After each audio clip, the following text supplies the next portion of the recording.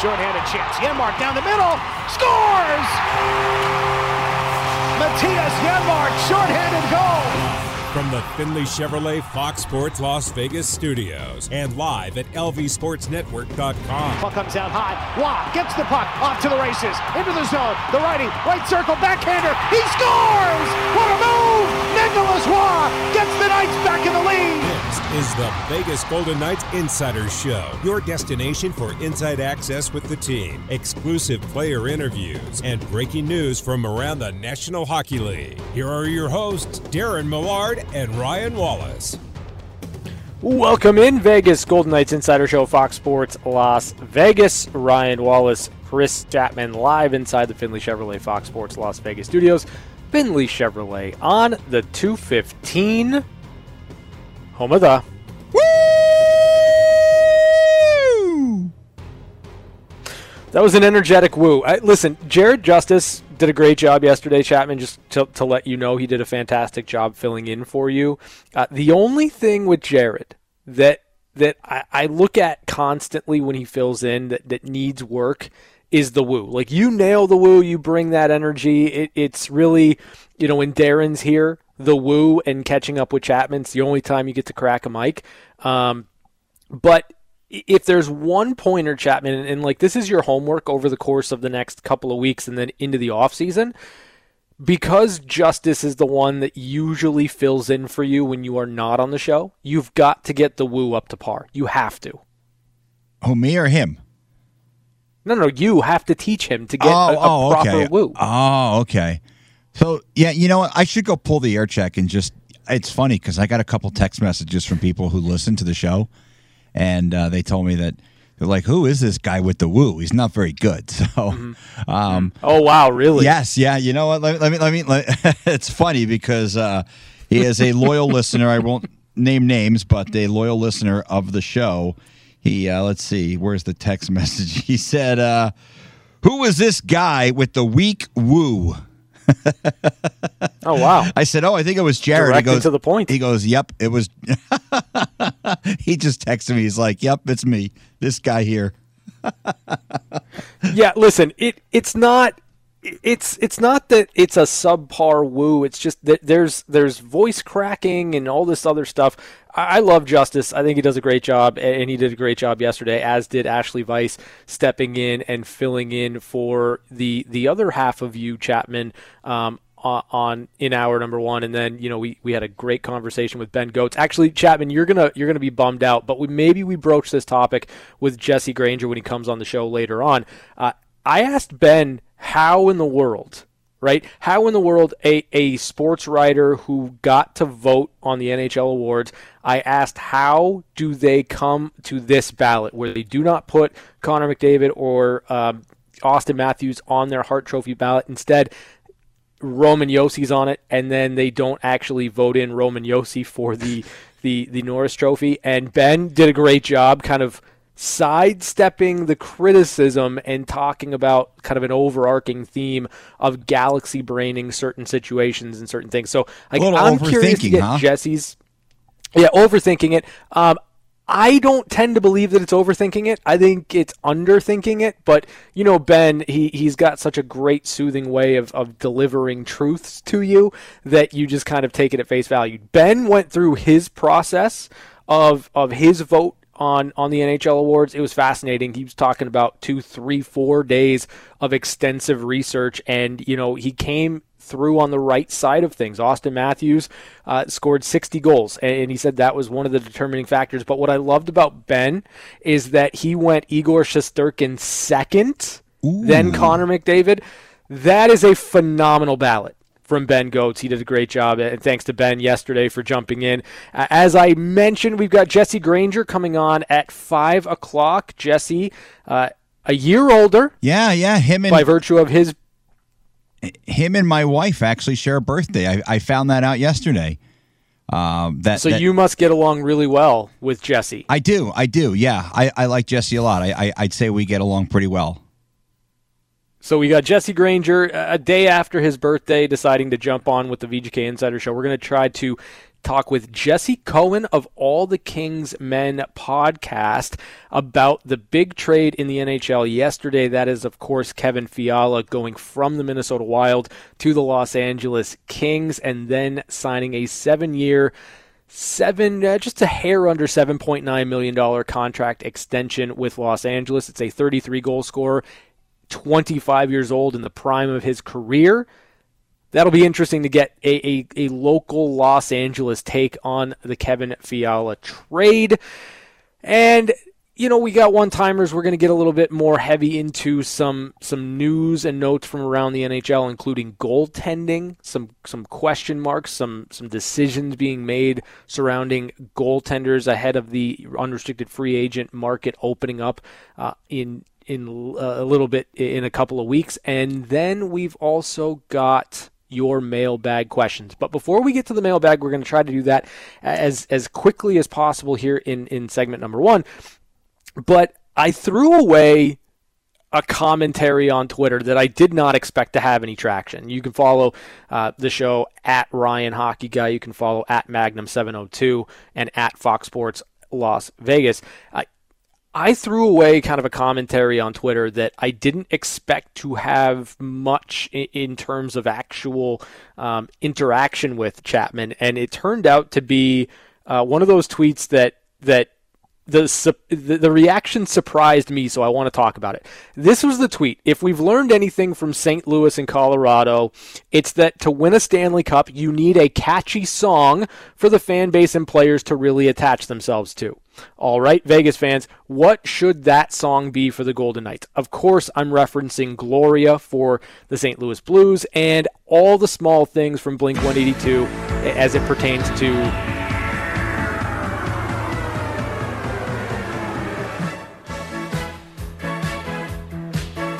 Can't get the any Colorado better than Avalanche. Can't get any better than that.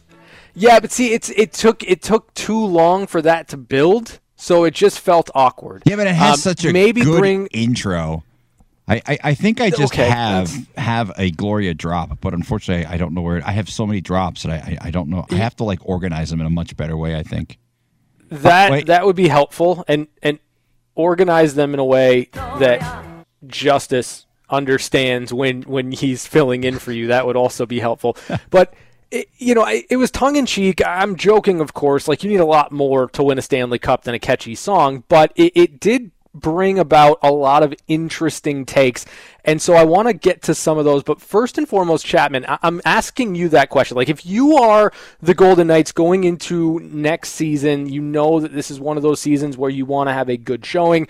And whether it be a song that catches on in the arena like All the Small Things did in Colorado, or it's a song that's inside the dressing room that the guys are rallying around in the case of Gloria, what should that song be for the Golden Knights next season? Well, I'd kind of have to think a little bit, but my initial thought is it goes to the 1980s because there were a lot of really catchy, kind of cheesy, hokey songs that came out in the 80s, like "Hey Mickey, You're So Fine," like a song like that. Not necessarily that, although Tony Basil's from Las Vegas, so maybe that. But it may be something like "Tears for Fears" or something kind of hokey and just silly and goofy.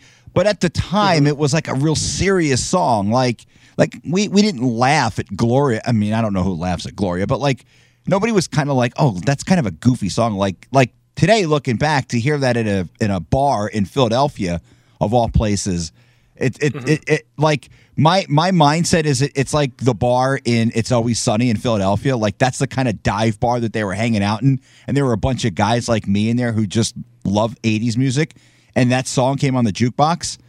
So I don't know what particular song. I feel like the listeners are going to have some better answers than me, but my initial thought is it's got to be something from the 80s because I just feel like those are some real, and I'm not talking like Journey, right? You always, or Piano Man, right? You always go into the piano bar and you always hear Piano Man 10 times a night. You're like, no, don't. I want to go to a piano bar and not hear that song. I don't. I want to go to a piano bar and hear Piano Man. Not 10 times. I don't know what not 10 times in a night. Okay, so here are some of the comments and some of the suggestions from the listeners. Sweet Golden Knights, which I shut down immediately. Listen, you and I have gone really in depth on our dislike for Sweet Caroline in and of itself. So Sweet Golden Knights, it's not it. It's not it. Plus, they've had that for 5 years and it hasn't worked. Well, yeah, but like it hasn't worked because no one's attaching to it. Right, like Sweet Golden Knights, when it comes on in intermission, not exactly the thing that gets everybody into the groove. And to be frank, like it's an intermission song. It's not an in the middle of the game. You want energy in the building. You want the crowd to go wild. That's not Sweet Golden Knights. So it's definitely not going to be Sweet Golden Knights from my perspective. Christopher Boyd, he threw out Hall & Oates. Dreams come true. I said yes if Toronto retired that song, but I don't think they're going to retire it as their goal song, so I don't really feel good or comfortable taking anything from the Toronto Maple Leafs given how, they can't get out of the first round. We got some Hello from Adele. That was a funny one. I think a lot of people are kind of perplexed at the idea that I like Adele. I like it. I a lot like of Imagine. A lot of Imagine Dragons, your Warrior, Enemy, those types of songs. I don't know that Imagine Dragons is kind of the direction that I would go, given all that happened at the Stanley Cup Final year one. To me, this is the moment where you lean heavily into the Killers. Like you and I have talked about the goal song, and I don't think that there's any reason whatsoever to move off of the Golden Knights goal song. I think it's a fantastic goal song. It fits. It really encapsulates what you're supposed to have as far as a goal song. I think if you're going to lean into this and lean into it hard, the Killers makes the most sense. Mr. Brightside has certainly been one of those recurring comments on this tweet. I think Mr. Brightside's probably the leading suggestion, and one that I think from a sing-song perspective inside the arena would go over really, really well. Yeah, I think that's a good fit. You know what's funny? That's not even, because that's from Hot Fuss, and that's not even my favorite song on that album. Smile Like You Mean It, I think, is my favorite song on that album. But I think Somebody Told Me is another good one that you could use. But I lean heavily, Mr. Brightside, because it's got the good, like, open, and then it's very singable. Like, as a crowd, you can get behind it and sing it. I kind of like that one. And listen, I don't think they incorporate enough Killers into the production, because, I mean, I know Brandon Flowers is a huge Vegas sports fan. Like, I don't know about the singer from Imagine I mean, I think he probably is too, but like Brandon Flowers, like he embraces being a Vegas guy. Like he rocks a UNLV jacket, he rocks a UNLV basketball jersey. So like I feel like they kind of embrace being a Vegas band, and like one of their albums was Sam's Town. I mean, I think a lot of us have probably spent the night bowling at Sam's Town at one point or another in our lives, especially after the Showboat closed. And for those of us who've been here a long time, they know exactly what I'm talking about with the Showboat. But like, I like Mr. Brightside. Like, I think that's a really good suggestion. I like that a lot. So I think that from a commercial perspective, if you're trying to bring in as many people as possible and kind of appeal to the Vegas kind of crowd, Mr. Brightside makes a lot of sense. You know how much I love Coheed and Cambria. I think that they're one of the most underappreciated bands right now. A Favor House Atlantic would be really fun. I think anything from Coheed early on, a little bit more up-tempo, some songs where you can actually figure out what the heck Claudio is actually saying, those would be great. But one that came to mind for me, because it's just a party every single time you hear it, is Knights of Sidonia from Muse. That would be the type of song where you've got enough of a instrumental intro that you could start it during a TV timeout, right? You could start it during a TV timeout, and by the time you get to the vocals, by the time you get to back on the ice, dropping the puck, that's where the crowd can really hit their stride with some of the lyrics. That would be my selfish decision, but Mr. Brightside is certainly the one that I think fits the most the most with this city, this fan base, this team. Yeah, I think there's probably a lot of like good songs that could be thrown out and certainly would garner consideration. But I think it's hard to top Mr. Brightside. Like it's just got such a catchy like chorus, and like it's from the very beginning. You know it's coming because it's like it's just from that first lyric you're like, oh, this is a great song right away. And I can't say the word, is encapsulates something like I don't know. It encapsulates what you're trying to accomplish. Yes, and I'll even throw out one more Blink 182 song. Rock Show would be awesome. Like Rock Show would be Blink fantastic. Song.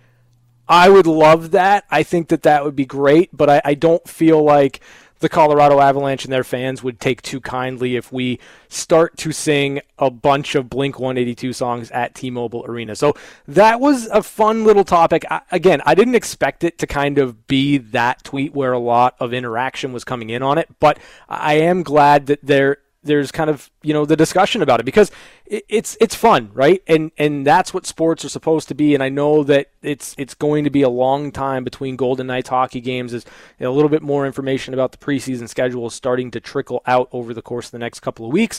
You're looking forward to it. You want to be a part of it, and really anything that gets you in the mode of next season for Vegas is really a good thing. So let's get to some of the mailbag questions, Chapman, because we threw it out on Monday. Didn't really have much time over the course of the last couple of days to get to those questions because there were some big newsy type of stories over with the NHL. But this is a story that I did want to get to, and I'll be honest with you, right? Like, I saw this over the weekend. I saw the video of it over the weekend. Of course, he scored a goal in this soccer match. But what are your thoughts? Because I know you're a soccer guy. Yes. Like, what are your thoughts on Alex Ovechkin playing soccer in a professional match over the course of the weekend, absolutely demolishing a player and then scoring a goal? Well, I think, it's tough because I feel like the guy has earned that ability, right? Like to be able to go do stuff like that in the off season. You guys all know my thoughts on Ovechkin. I'm a huge fan of his. I just think, given the circumstances in the world right now, especially with Russia, and the fact that he still kind of hasn't really distanced himself from Putin in that, I think it kind of shows a little, maybe some tone deaf attributes.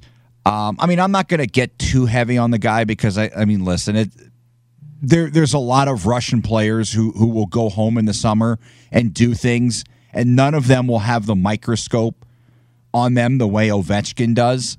Like, if Yevgeny Kuznetsov goes back to Russia and plays soccer, nobody cares, right? It's not a big deal. But I feel like because it's Ovechkin, it's going to be a big deal, especially with the way that he responded when he was asked. He had a statement, but it wasn't much of a statement. Well, Chapman, the fact of the matter is, it's not because it's Alex Ovechkin. It's because of Alex Ovechkin's ties to Vladimir Putin and his kind of refusal in those moments to distance himself from that, right? Like, it's less to do with who he is as a person and more to do with what his alignments have been over the course of the last 12, 15 years and what they've been in light of, the war in Ukraine.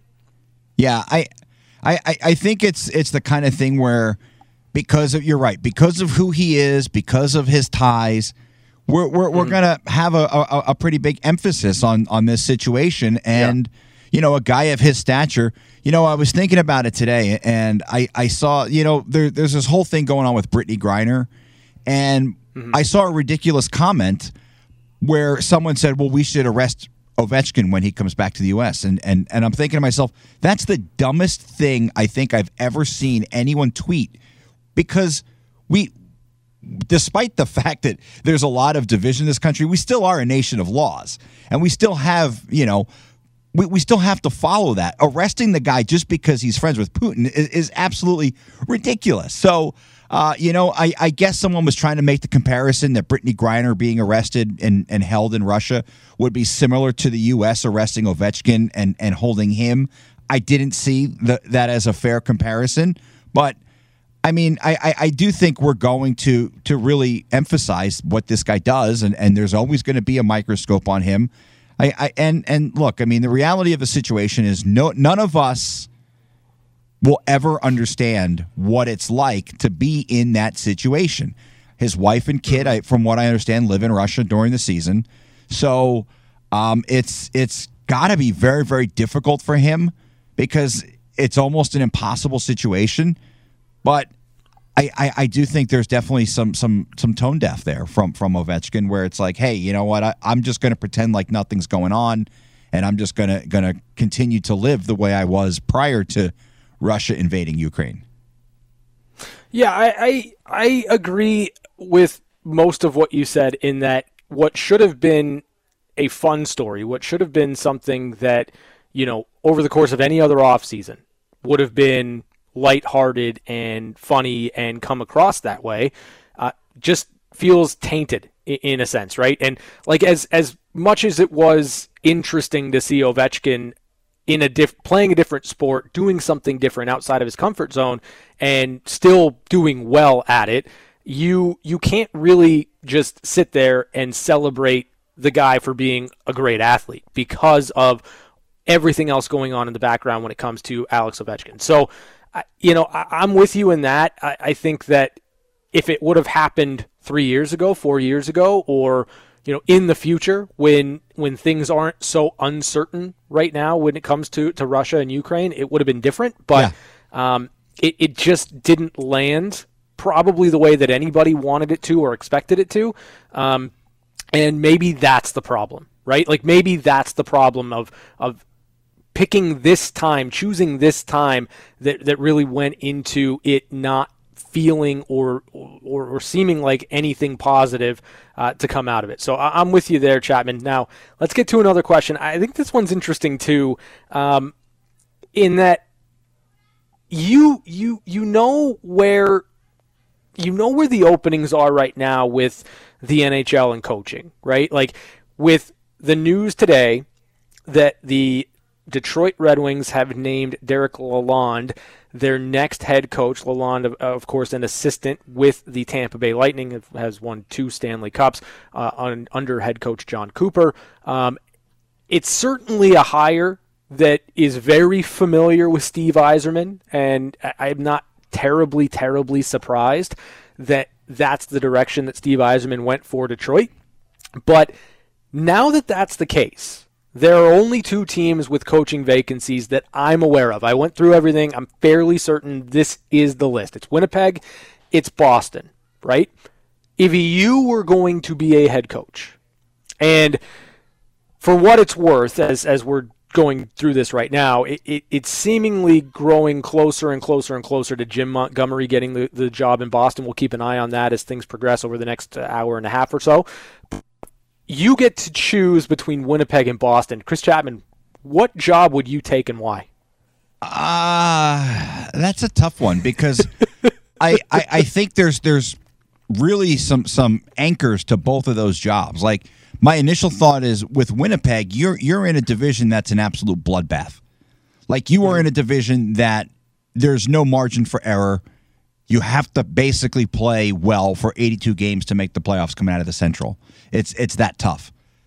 Boston, on the other hand, I think it's a situation where there's going to be a cloud over the team to start the season, but it sounds like you're going to have Patrice Bergeron back. And at some point, you're probably going to have all the guys who are going to start the season on the injured list back. I think long-term, Boston is probably the better job, but the question is how much stability and how much leeway am I going to have? Like, am I going to be just the guy who's hired to see the team through the transition, and then when the team shows some signs of promise, they're going to fire me and bring in someone else? Like, I see that being the type of situation in Boston. Winnipeg, I feel like there's a little more patience. I think all things being considered, I would probably take the Boston job, only because I feel like you have a team that has won, maybe not, all those guys on the team, but you've got a guy like Pastrnak who's got an uncanny ability to find the net. You've got a guy like Marchand who is a great player. Aside from being a pest, he's an absolute great player. You're probably going to have Bergeron for at least one more year. And I just kind of look at that and say, you know what, there's a team that, and a franchise, because I think Cam Neely is a guy who understands what it takes to win. And I'm not so, and it's not a knock on Cheveldaev, but I feel like Boston is a better franchise top to bottom. Mm-hmm. And I think they've shown it. Like they've won a cup in the last 15 years. They've been to 2 other finals. So this is a team that certainly has a pedigree, and I just feel like that's probably a better job. So the way that I would view it is, if I'm a coach, I'm married to my goaltender, right? I'm married to my goaltender. I think that's fair. As good as my goalie is, that's my job security. So if I was a first-time coach, I'm 100% going with the Winnipeg job. I'm 100% going with the Winnipeg job because Connor Hellebuyck has proven himself at times to be a Vezina Trophy finalist, a Vezina caliber goaltender. I want that in my back pocket. Like, I can work with everything else. Mark Scheifele's a good player. Blake Wheeler's a good player. There's question marks, of course, surrounding Pierre-Luc Dubois, but there's a lot of talent there with the Winnipeg Jets. It just hasn't clicked. It hasn't really moved forward the way that you'd like it to or expect it to. But in my estimation, in my opinion, like, am I going to put my stock in Connor Hellebuyck, or am I going to put it in Jeremy Swayman and Linus Ullmark? Like, I don't know about you. I'm going to go with the surer thing, because you don't necessarily get fired as a coach if your goaltending is good. Oftentimes, you get the axe as a coach because your goaltender had an off year.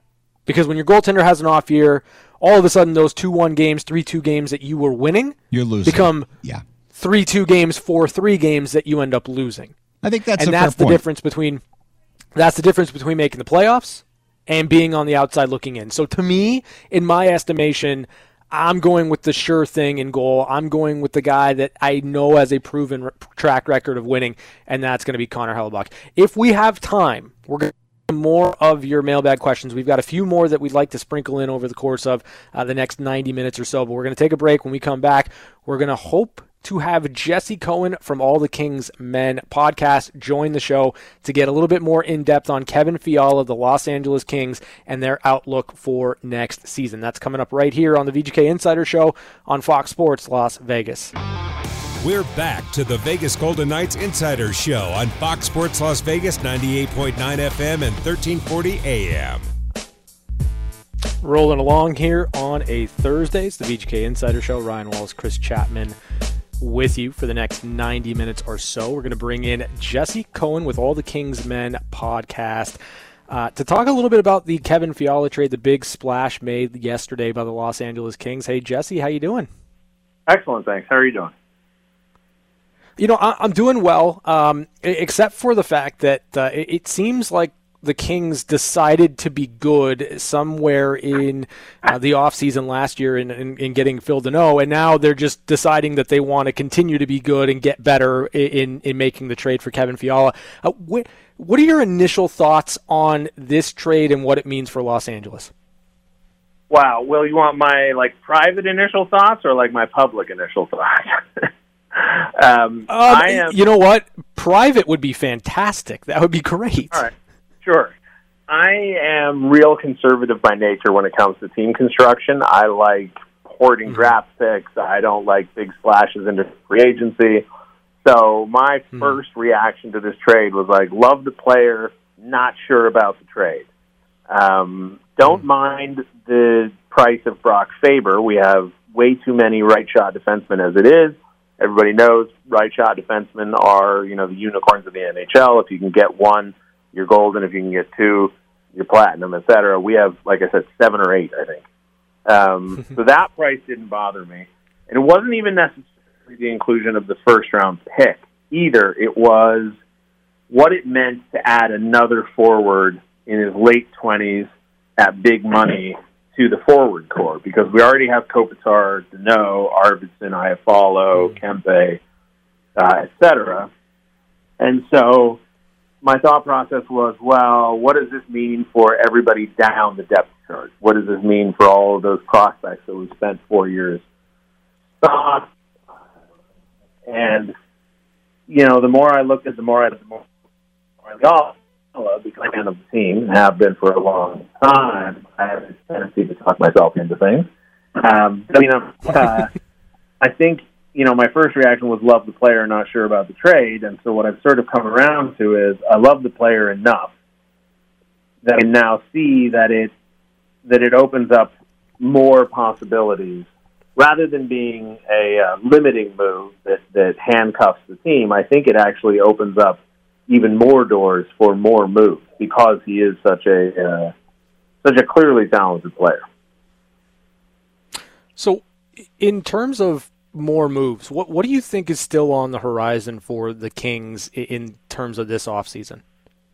Well, assuming, which may not be correct, but assuming that the top 6 is some combination of Fiala, Kopitar, Arvidsson, Deneau, Moore, Kempe, and then you've got Byfield and Kaliev and Lizotte all contending for minutes. And I didn't even mention Iafallo. You're really looking at 4 more roster spots to be spread out among, you've got Anderson Dolan, Carl Grundstrom, Brendan Lemieux, Lias Anderson, Gabriel Velarde, all needing extensions, new contracts, qualifiers. Those are restricted free agents. Andreas Athanasiou is an unrestricted free agent. They have to make a decision on him. Then in Ontario, you've got Akil Thomas, Tyler Madden, Samuel Fagemo, Austin Wagner, Aiden Dudas, Taylor Ward, Martin Chromiak. You've got guys like Rasmus Kupari. I already mentioned Turcotte, but you have I don't know, 10 to 15 guys that you could credibly slot into an NHL spot, and not all of them can clear waivers. Not all of them are under contract at the moment. A lot of them are restricted free agents. So something has to bend. We mentioned last year, all year long, that they had too many guys. That was sort of the refrain. And, of course, the hockey gods are not without a sense of humor. And so to punish me for saying they have too many guys, we had injuries and COVID issues. And it was like, oh, too many guys, do you? Okay. So we wound up having to use every guy we had. And there was never a moment where we actually had like a full roster, where we had to make these decisions. There was always something coming along where it's like, oh, that guy hurt his groin. Oh, that guy's got COVID. Oh, 8 of your defensemen are out at the same time. So now we're faced with, like I said, Anderson Dolan, Carl Grundstrom, Lias Anderson, Brendan Lemieux, Gabriel Velarde, all RFAs. All would need to clear waivers to be sent to Ontario. And I think safe to say that 4 of them wouldn't clear, at least 3 of them. I don't think at this point Gabriel Velarde, Jared Anderson Dolan, or Carl Grundstrom are clearing waivers. That means that they have value as a trade asset or as a roster player. Any one of those guys could find themselves on the 3rd or 4th line, or if they have a really strong camp, on the top line. But that's what I mean when I talk about moves. The Kings, they have too many guys, and they just added another one. Now, when you kind of assess where the organization is, obviously, I don't know that you were expecting the playoffs this year, or maybe you were, maybe you saw that kind of writing on the wall. But when you assess them now going into this offseason, given the fact that they did make the playoffs last year and that they're building towards something, where do you kind of place this team among the other 7 in the Pacific Division? Is it cheating if I say I don't know? No, it's not.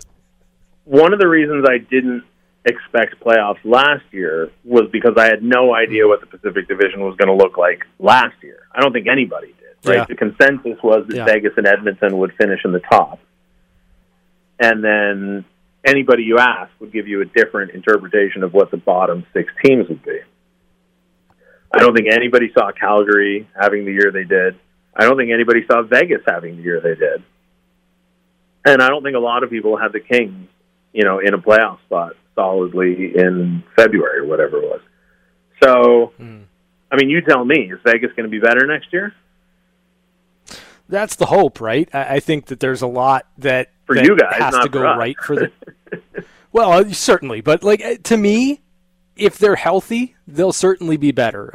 I think Bruce Cassidy's a really good hockey coach, but a lot of it hinges on what the Golden Knights end up doing over the course of the offseason. It doesn't come as a shock to you, I'm sure, that there's going to need to be salary that goes out for the Golden Knights in order to get some of their players that are restricted free agents signed and under contract. If you're going to extend Riley Smith, which it looks like they're going to, more salary is going to have to go out, and there are only a couple of players that are on bigger salary tickets that can move out that have value. So it's kind of a work in progress when it comes to Vegas. You expect them to be better, but it kind of depends on the moves that they make over the course of the offseason. And I honestly think Edmonton's in a very similar position, right? What are they going to do with their goaltending? What's going to happen with Evander Kane? They've got some young players that performed well. They have a new coach. Are they going to perform just as well as they did under Woodcroft? What's going to happen with Calgary? Are they going to bring back all of their guys? With Boudreau in Vancouver for another full season, will they retain their roster? Is he going to have another? Was that his great first season that Boudreau always has? His teams make the playoffs, but they never do well past the first round. That's 5 teams in the Pacific Division, including the Kings, that I'm not sure about. I don't expect Anaheim and San Jose to do anything, which means, of course, that they'll probably be great. And even Seattle in their second season, right? Everybody talks about how Seattle got goalies. They had great underlying numbers, but the goalie fell apart. They were, minus 69 goal differential. I have no idea. I've sort of gotten out of the prediction game, which makes me a lousy radio guest. I apologize. But no worries. But I honestly don't know. The Pacific Division is the one division in hockey right now, and it has been for a couple of years, where everybody talks about parity, and I don't think that it really exists in the rest of the NHL, but in the Pacific, I think it sort of does. You look at the Eastern Conference, Carolina, New York, Pittsburgh, Washington, they should all be pretty good this year. Florida, Toronto, Tampa, Boston, they should all be pretty good this year. Does anybody think Montreal, Ottawa, Detroit, Buffalo, Philly, Jersey, Columbus are going to make some sort of huge leap up the standings? I don't think so. But yeah, you could tell me that Vancouver could win the Pacific next year based on how they played after Boudreau took over. I wouldn't be shocked. I wouldn't be terribly stunned. You could tell me that Calgary and Edmonton miss the playoffs next year. I wouldn't be terribly stunned. Right. Yeah, the Pacific's an interesting one, and I guess that's kind of our fortune or misfortune in this case, is that there's not really a clear-cut line of delineation between the good teams and the teams that are likely outside of a playoff spot, because it's in flux. And I think this is kind of the second year that the Pacific has been in flux like that. Now, I do want to get your thoughts on one player in particular, because I was thoroughly impressed with him over the course of the playoffs, the first round against the Edmonton Oilers. Sean Durzi, to me, has been one of those guys, or was one of those guys last year, that took advantage of the misfortune of others to really kind of get his game to a spot where it needs to be for the Kings to be successful moving forward. So your thoughts and opinions on the growth of Sean Durzi last season? I really, really like and root for Sean Durzi. Early in the season, Jared Shafran, our reporter who covers the Ontario Reign for the team, asked me earnestly if I thought that Sean Durzi had a shot at making the Kings lineup.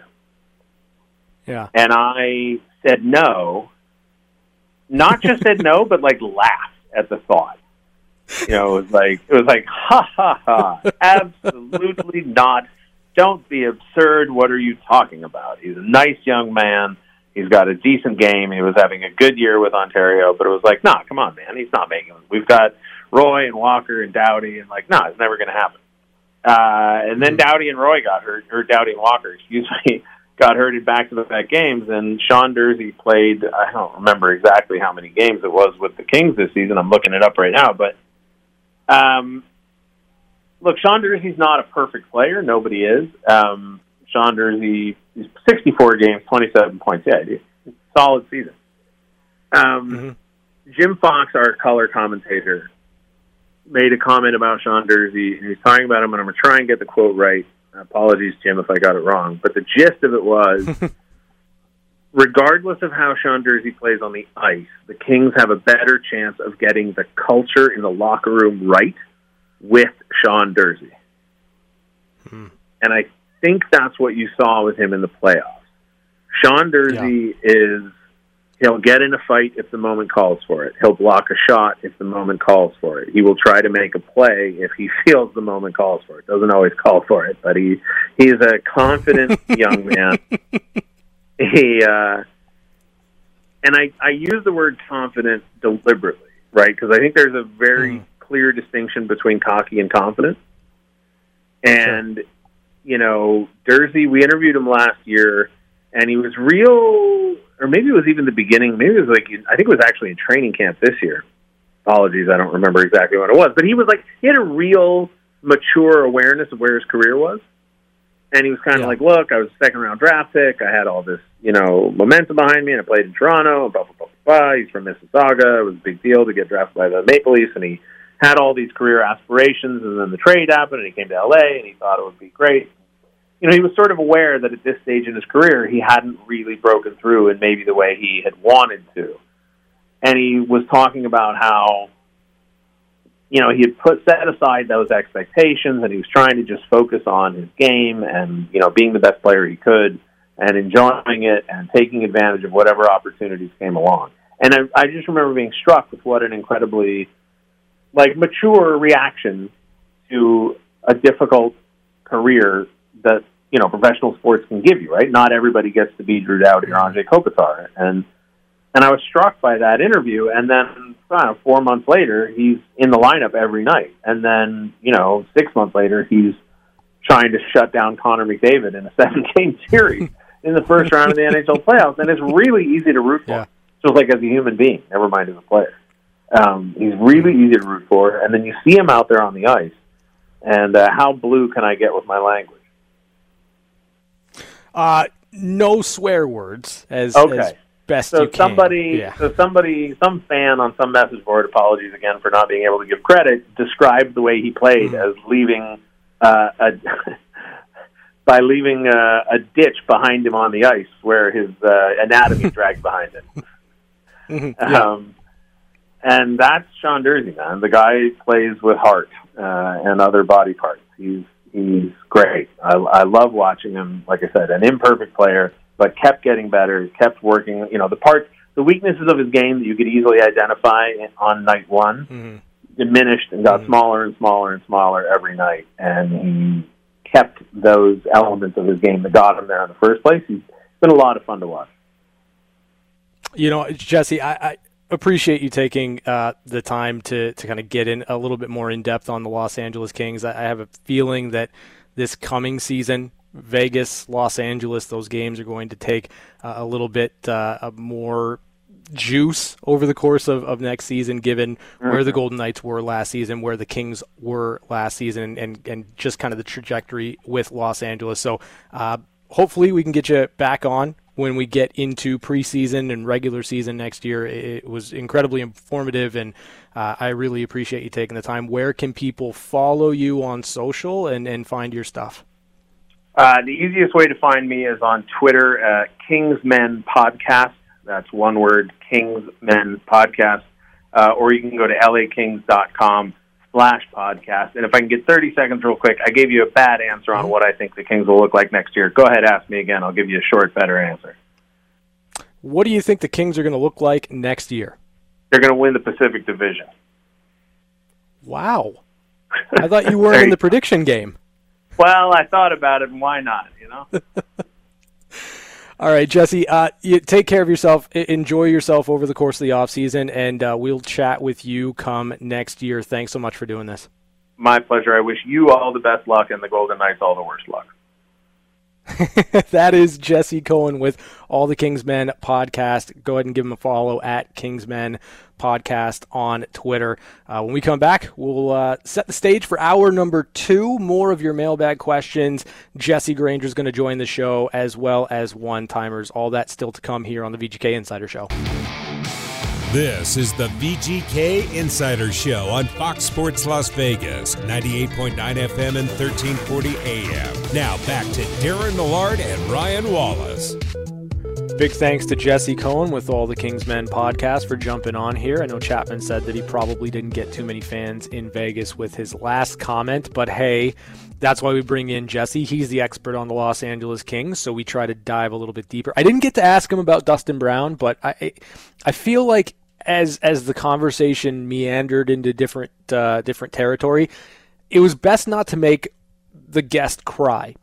And I think that that's really discretion in that particular instance was the better part of valor, because I can only imagine the watershed that would have happened if I did mention Dustin Brown and asked Jesse to kind of wrap up his career. As we know, Dustin Brown retired from the NHL last season after the Kings lost in the first round to the Edmonton Oilers. Now, I do want to sneak in one more mailbag question. I know we're up against it. It's not going to take too long, Chapman, because I'm interested to hear what you say on this one. A lot of times when a player wins the Conn Smythe, we automatically think, okay, they are the next best player in the world. And in the case of Cale Makar, I think that it's possible. I don't know that it's going to happen unless he wins a Hart Trophy and all that, but that's what brings the question about. Do you believe Cale Makar is fast-tracked to win the Hart Trophy next year? I think yes. Yes, I do, because I feel like his style of play is attractive. Mm-hmm. I think it's very aesthetically pleasing when you watch him play, and I think sometimes a lot of people are drawn to that. Like, basically, he's Connor McDavid who plays defense. Like, I think that right there, there's going to be such a hype for him. Colorado defending champs. They're going to be favored, I would imagine, to repeat, at least probably here in Vegas on the line to win the Stanley Cup again, or they'll be very, very close. So there's a hype train. The fact that he plays on a really, really good team that's going to be on national television a lot next year. I think the fact that he won the Conn Smythe, I think that kind of helps build the case a little bit. Look, and here's the other thing. It seems like every year somebody who wins, who is in the conversation, is someone who wasn't in the conversation the year before, and guys fall off. So, I mean, yeah. I'm not saying that Austin Matthews won't be in the conversation next year, because I think if he does what he did again this year, I think he'll certainly be in the conversation. But, you know, if Igor Shesterkin has a down year, all of a sudden Cale Makar is a guy who kind of slides into that conversation. We don't know where Johnny Gaudreau is going to be. You know, maybe his numbers aren't as good as they were this year. So certainly Makar, I think he's certainly going to be in the conversation for Hart Trophy next year. I just wonder how much he gets hurt. Like, are there guys who will? That's the question. Not vote for him because they're going to say, "Oh, well, the defense has their own awards." No. I don't think it's that. I think if Cale Makar's flirting with 100 points, which I think he's absolutely capable of over the course of an 82-game season, then you have no real excuse to exclude him from the MVP vote. That being said, it's whether or not he's able to stay healthy. And he was relatively healthy this season, which is why I think that he got so much attention and certainly why he won the Norris.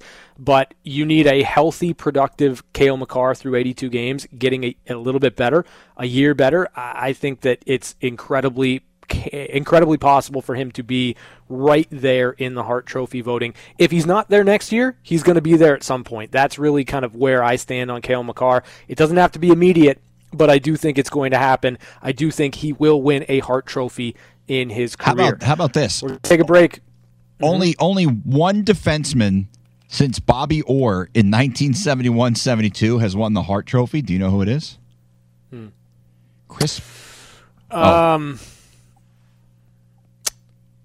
I don't. Who was it? It was Chris Pronger in 1999-2000.